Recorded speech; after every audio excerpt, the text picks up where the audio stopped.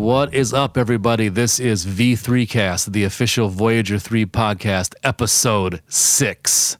And I just got to say, guys, what's going on tonight?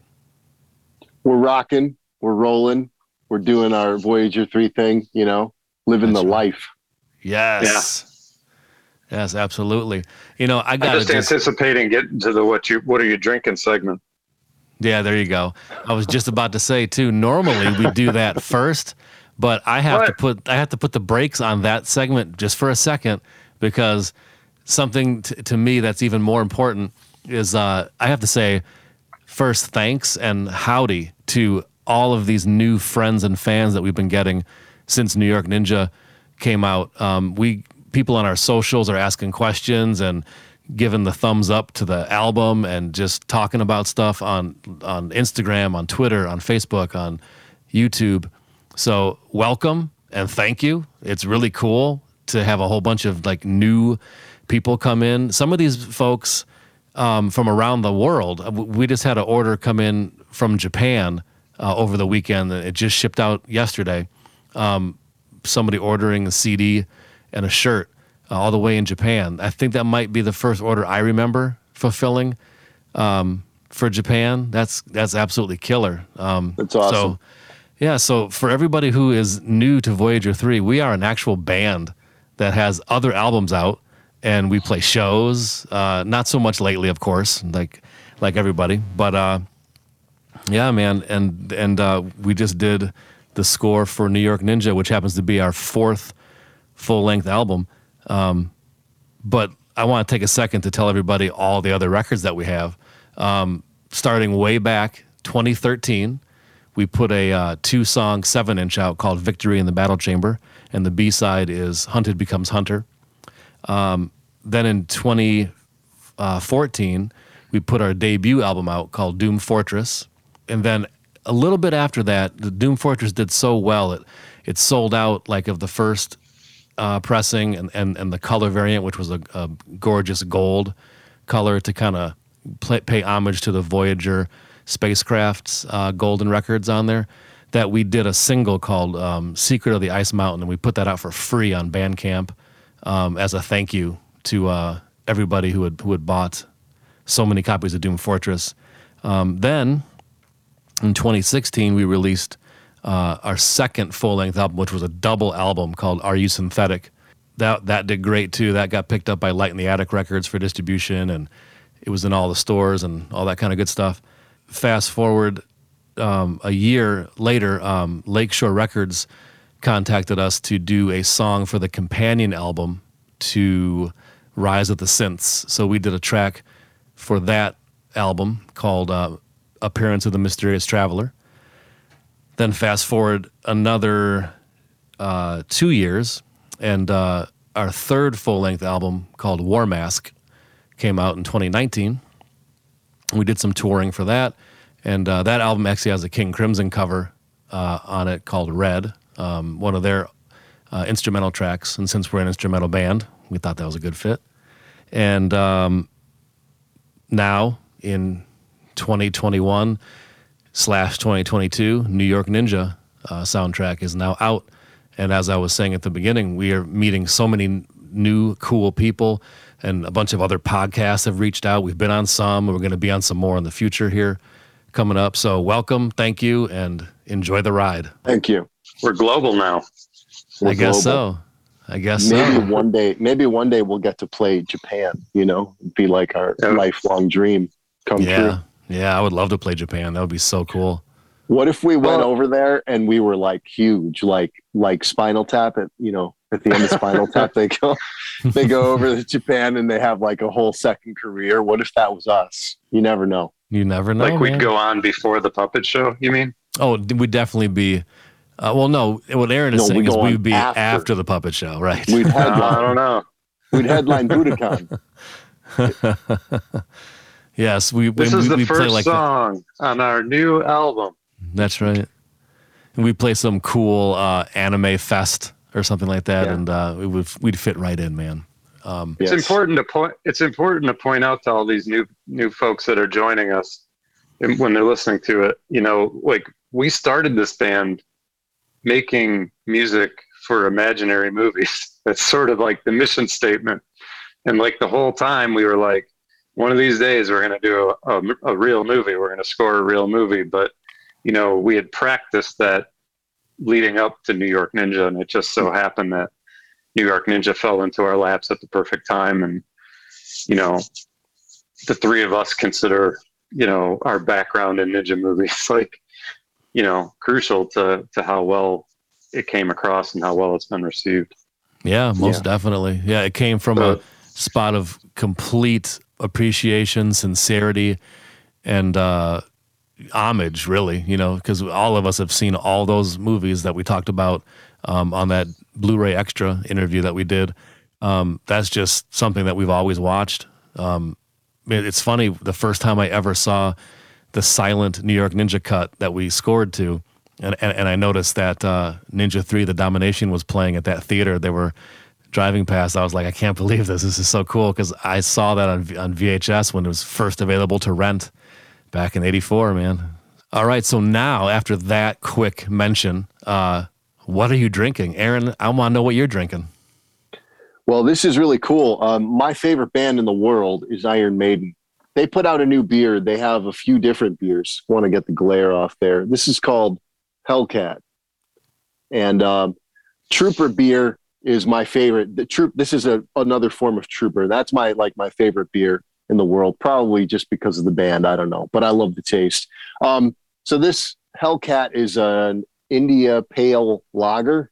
It's not a pale ale, according to them. Oh, I've never heard that combo said before. Indian Pale Lager. Yeah, they don't. I think because they're British, they don't want to get into the ale thing. They're lager to the bone. Gotcha. I don't know, but it's good. It's really good. So Iron Maiden. All right, can't go wrong with something that Iron Maiden has endorsed, right? Right. Dig it. All right, Greg, what are you drinking, man? I can't compete with the Hellcat. I actually went looking for that. Like, hey, I went out today looking for it so Aaron and I could be drinking the same beer, but I couldn't find it. Oh man, it's sold out everywhere. No, I only went to one store, but I was trying to pull it off. But anyways, so I'm gonna go with my backup. But I've been planning on this for the podcast, so I held on to one. I actually bought this a while back, but it's called Lumen, and it's by Upper Hand Brewery in the Upper Peninsula. That is cool artwork. And, they're Finnish for sure. I can tell by the name. What's that? That company is Finnish. I guarantee it.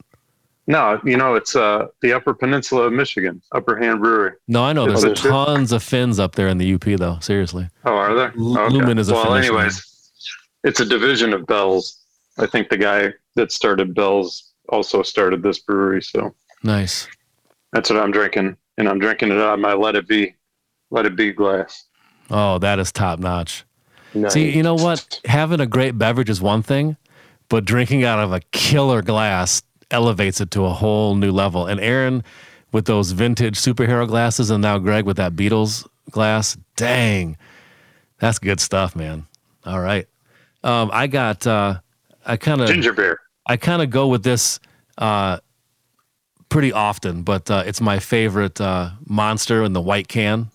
I think out of all the Monsters, this is the one that I like the best. And there's no sugar. So look, I'm helping out my health by drinking this, maybe. There you go. I don't think so. I'm sure you're helping. There's totally nothing else in there that would do you any harm. Right, exactly. No, there's no synthetic chemicals or whatever, things you can't pronounce on the can. It's good.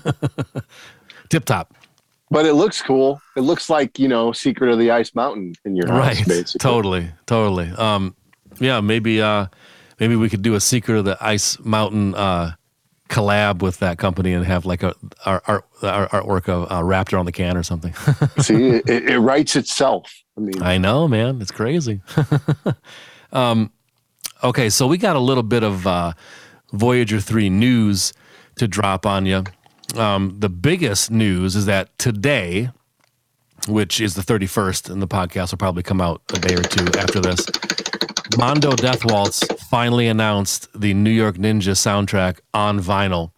Goes on sale on Wednesday, February 2nd, which is Groundhog's Day, at 12 noon Central Standard Time. Don't sleep on it. And it's Mondo. It's Mondo, so it's got killer art. It's going to be awesome. Yeah. I got to give a shout out to Luke Insect, who did the artwork for the vinyl version of it. Yeah, that's awesome. Yeah, he did such a great job. It looks really cool and kind of pulpy, right? And like comic-y, right? Like old comics with all the dots and kind of fried out colors like that. I love that look. I love every piece of artwork that is in the New York Ninja orbit, honestly. Like Suspiria, who did our artwork on our cassette and CD and our digital, she absolutely killed it. I love everything about that artwork. And then you have the Dude Designs and Kung Fu Bob, who did the different pieces for the Blu-ray. Both of those are completely different from each other, and they're absolutely fantastic. And now Luke Insect's art that he did for the vinyl version, they're all different, and they're all fantastic. So kudos to all the artists involved. I hope there's more art in the future. I'd love to see another take on this somehow, some way. You never know. One of our main topics that we wanted to discuss today, because I am a huge fan, and I know that you guys are also big fans of a film director whose name is Panos Cosmatos, and he has done so far, people might know Beyond the Black Rainbow, and also Mandy, that starred Nick Cage, are films that Panos has done, and I love both of these films. Beyond the Black Rainbow is kind of like a futuristic yet retro, new age of existence type of culture gone awry, dystopian future, all these things, sci-fi, even a little bit of horror thrown in there, with a killer soundtrack by Sonoya Caves. Or Jeremy Schmidt is his real name. He's also in the band Black Mountain. He's the keyboard player in Black Mountain, who's from Vancouver, Canada area. And I think the soundtrack goes perfect with the color scheme and the cinematography and the writing and the vibe of that film. So that's just a complete, perfect package, in my opinion.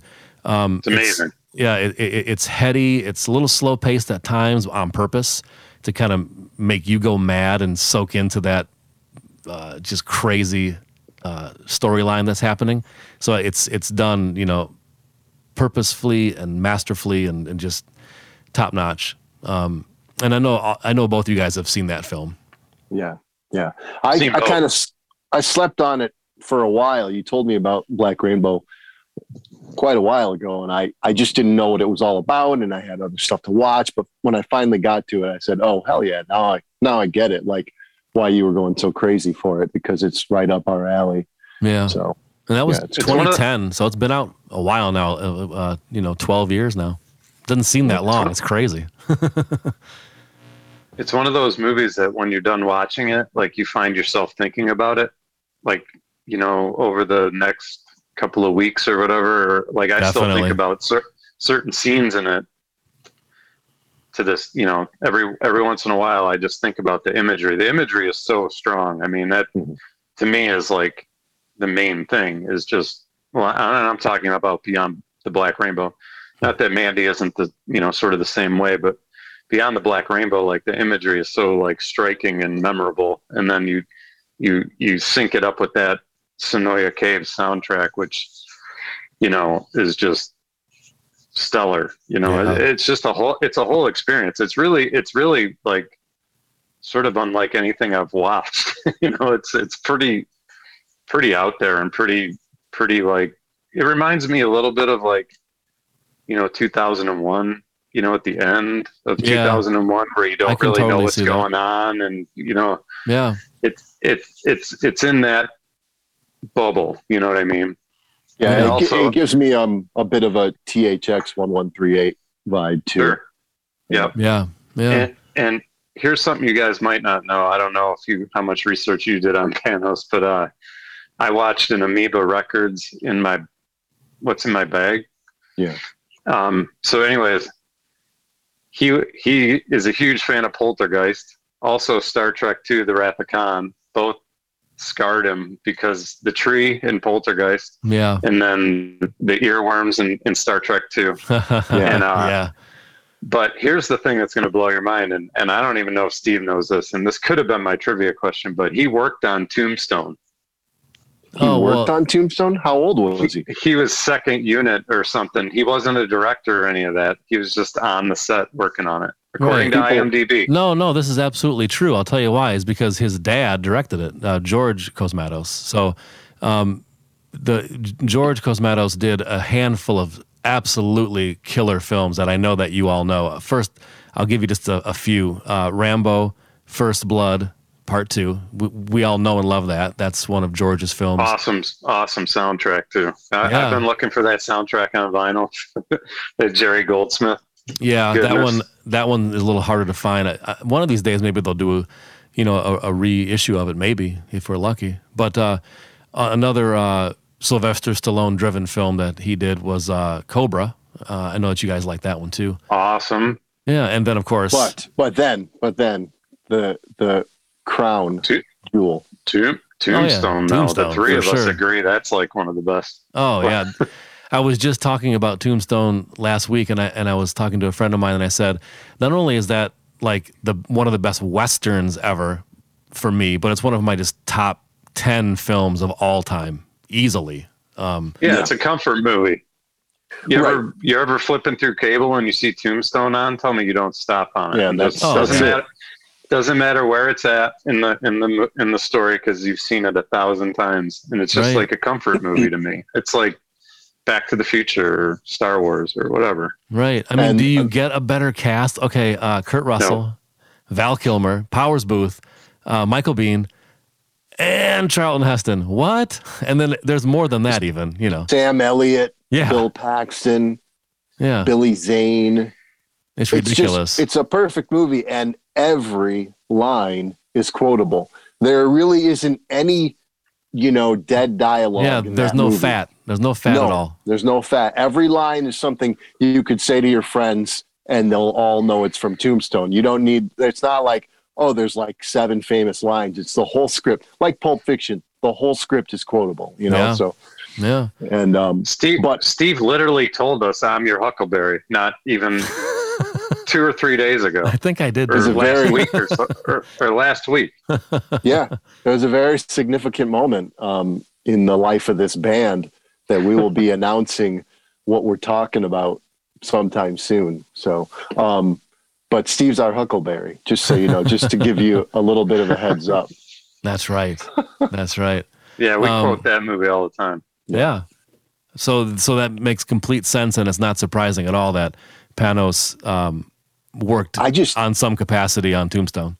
So his second film that he did in 2017 was called Mandy, and that starred Nick Cage. And cool enough, two little tidbits that kind of will add more fun detail is that one of the producers of Mandy was Elijah Wood. So that dude's always doing cool shit, he sneaks in there and he gets involved with all kinds of cool stuff, and he's a big fan of horror and genre stuff like that. So hats off to Elijah Wood for sure. Definitely. I love Elijah Wood. I love Elijah Wood's version of Maniac. Yeah, it was great. I know it's not it's obviously a stark departure from the original, but yeah, it's a different animal for sure. Yeah, but I mean, the who did the music in that? Rob. Yep. The music in Maniac is great. The Elijah Wood version. Yeah, for sure. And then the other cool little tidbit is that both of us, or all of us, have seen it, right? Yeah, we got it. Yeah. Yeah.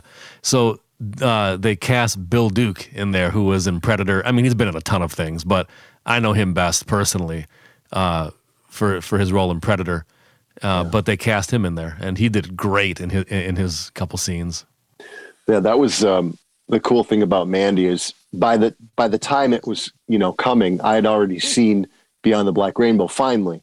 So then I was ready for Mandy, and I saw the trailer, and I thought this is going to be one of the coolest movies ever, and it was. Yeah, it lived up to the trailer. I mean, the trailer's just pure insanity. The whole movie's insanity. It's like some kind of weird fever dream fantasy that you can barely tell if these things are really happening or not.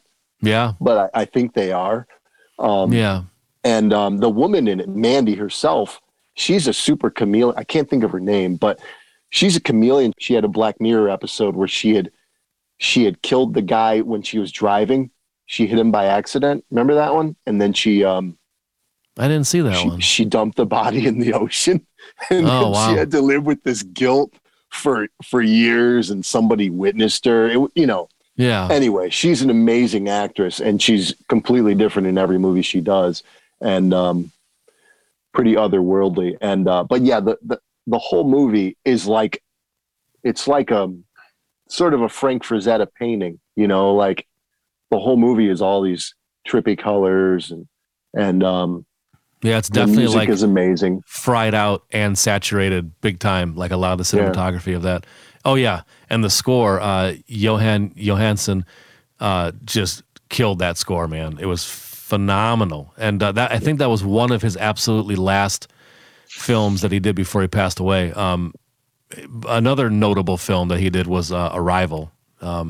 I know. Yeah. I think we've all seen Arrival, and the last act of Arrival is worth, even if you don't like the rest of the film, which I love the whole thing. But even if you're like lukewarm on the rest of the film, the last act or the third act is absolutely like something you've never seen before. Absolutely killer.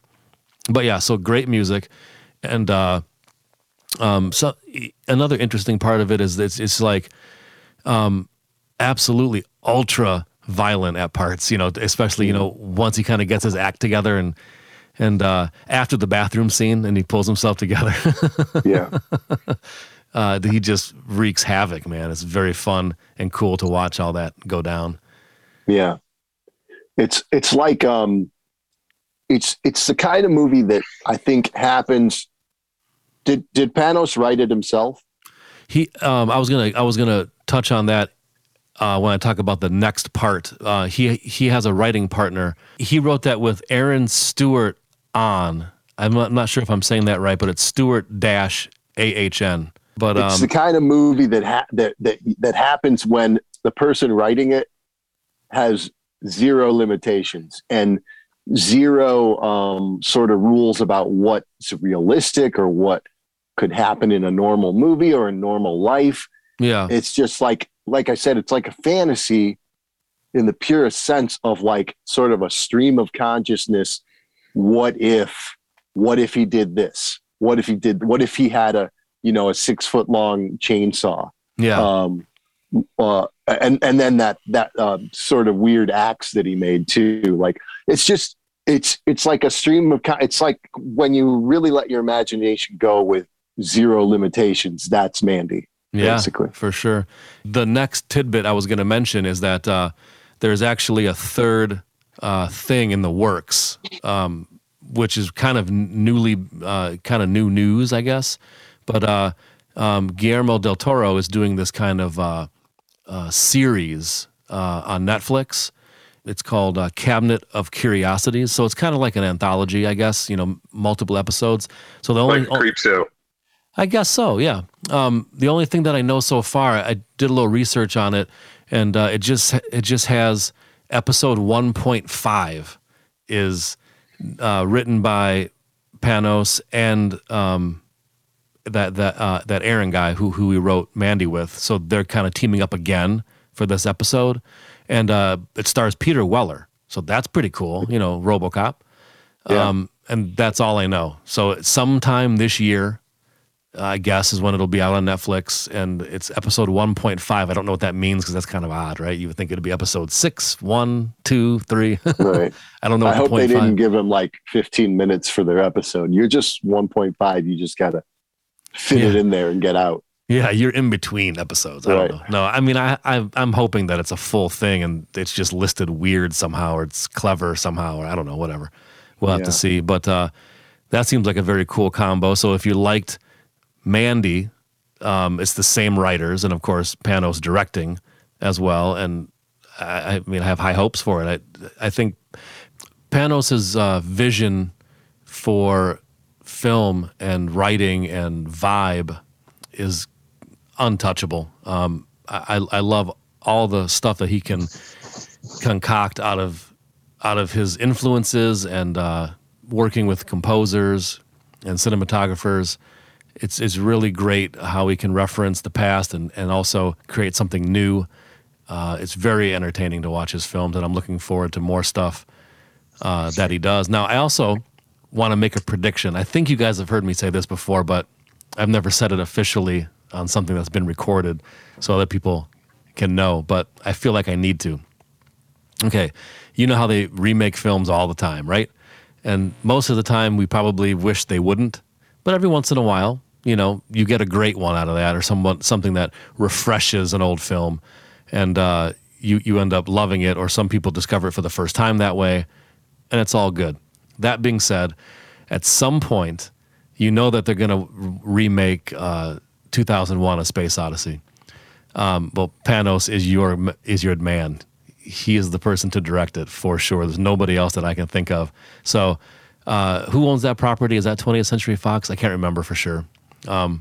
But whoever owns the IP to that, that's your director. So just hire him now and just go with it, and you'll love the results. That's just my prediction for however many years in the future that may happen.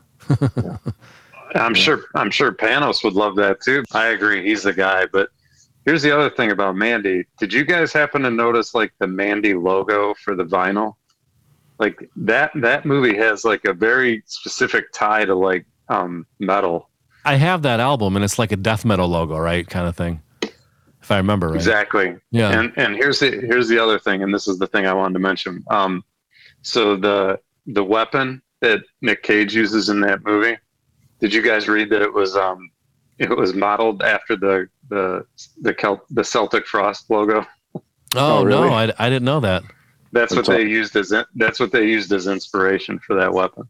So that's awesome. A lot of old school metalhead ties into the Mandy movie.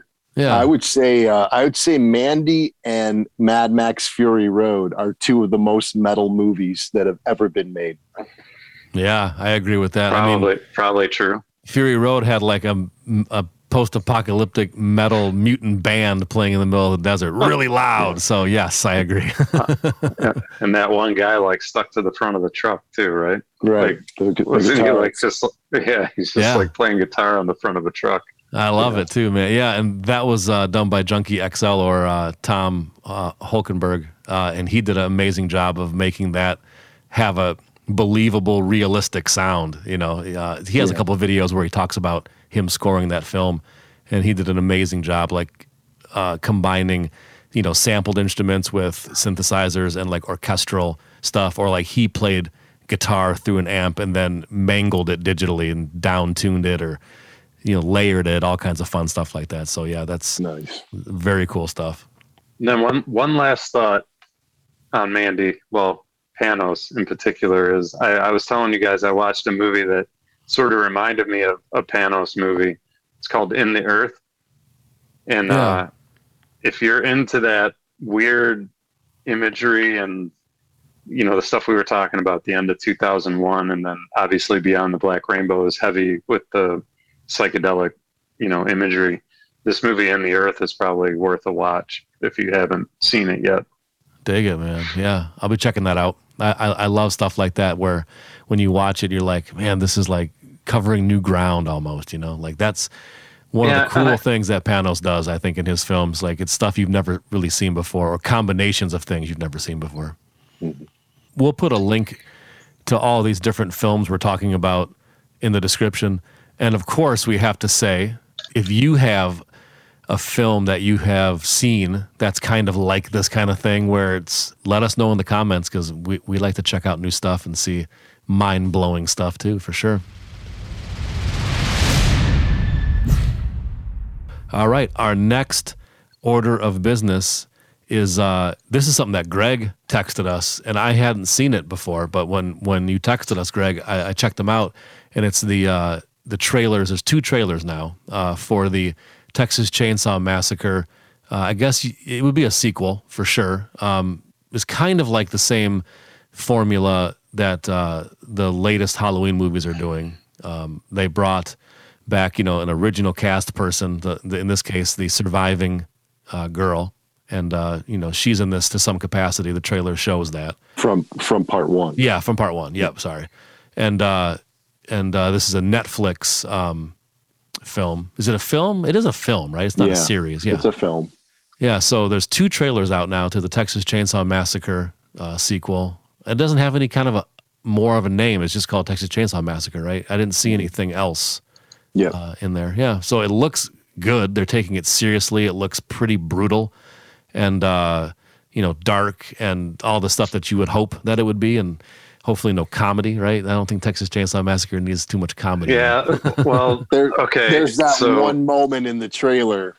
Yeah, I was gonna say so I don't think we're gonna be spoiling anything by talking about the trailer. So there were a couple of things about the trailer that I'm a little iffy on, but I do love obviously the original Texas Chainsaw Massacre because there's never been anything like it and probably never will be again. Right. But I've told you, I think I've said this in previous episodes. I'm pretty forgiving when it comes to horror. And I know, like, there's a lot of people out there on the internet that are not psyched or super happy about what they're seeing in this trailer. But again, I will go on record saying, man, I'm just happy to have more Texas Chainsaw Massacre content. Right. I even busted out the shirt tonight. Nice. Leatherface on there. But yeah, the way I look at it is that, okay, they made it. I'll check it out. And if it's not good, I never have to watch it again. But if it's great, then you have this new, entry in the Texas Chainsaw Massacre universe that you can check out when you want to. So it's not that bad. It can't be that bad. Yeah, I mean, it's entertainment, and I tend to agree with what I've read online where people are. I think it's a little too reminiscent of what's going on with the most recent Halloween thing. That's the first thing that I picked up on too. Yeah, I mean, that part will probably bother me, but I mean, I'm not totally against the way Leatherface looks. I like the idea of him being older somehow and, out there still. Right. Here's actually 2 things. First of all, the original Texas Chainsaw Massacre is, for me, the best horror movie of all time. The other ones, 2, 3, and whatever, none of those live up to the original. So if this one is better than those sequels, we've gained ground. Yeah, right? Yeah, exactly. But also, I saw an interview with the original woman who survived in the first movie, and she's wanted to do this, her character going back to get revenge. She's wanted to do this since the beginning. She wanted to be involved in the sequel, and they never used her again. But her idea way back in like the 70s was to go back and get revenge. And now this lady, this actress who I don't think has worked in decades, finally gets to go and do her thing. So even though it's reminiscent of the new Halloween stuff, she had this idea decades ago, and she finally gets to execute it. And that is really, really cool.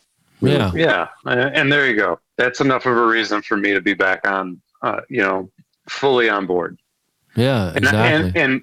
And Aaron alluded to the comedy part, and I thought actually that comedy part is pretty creative. You know what I mean? Like, because that's just how kids are nowadays. They think that they can film you on their phone and everything's going to be fine, and they just have no idea what they're up against. And I think it's a pretty good social commentary. Like,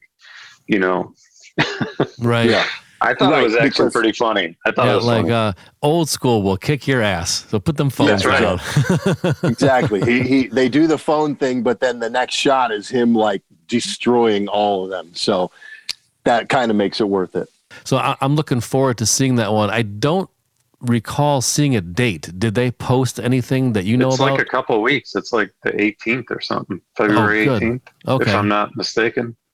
Very cool. Yeah, I'm gonna watch that the minute it's available for sure. And my one last statement on this: you guys are already paying for Netflix, so what do you? I mean, you got nothing to lose. It's Texas Chainsaw Massacre. Yeah, right. Just watch it and stop being so damn critical, man. Get over it. Yeah, and I have a feeling like what Aaron said is that there's no way it's not going to be as good as part 2, and then like the one with Matthew McConaughey and Who was the other And star? I like part 2. I don't know why you guys are being forgot so the mean other now. star that was in that Renee one. Zellweger. Yeah, Renee exactly. Zellweger was in the Matthew McConaughey. Yeah. You know it's going to be better than that one. You know, Right. I mean, I saw 2 at the theater, and back then I loved it. I like it a little bit less, you know, being able to compare them, but it is still good. Yes, because you got Chop Top, man, and he is wonderful. He's great. He's like itching his head with a hanger or whatever. Bill Moseley's character. I love it, man. Yeah, it's great. How can you not like that? Yeah. But I like it. I'm just saying, compared to the original.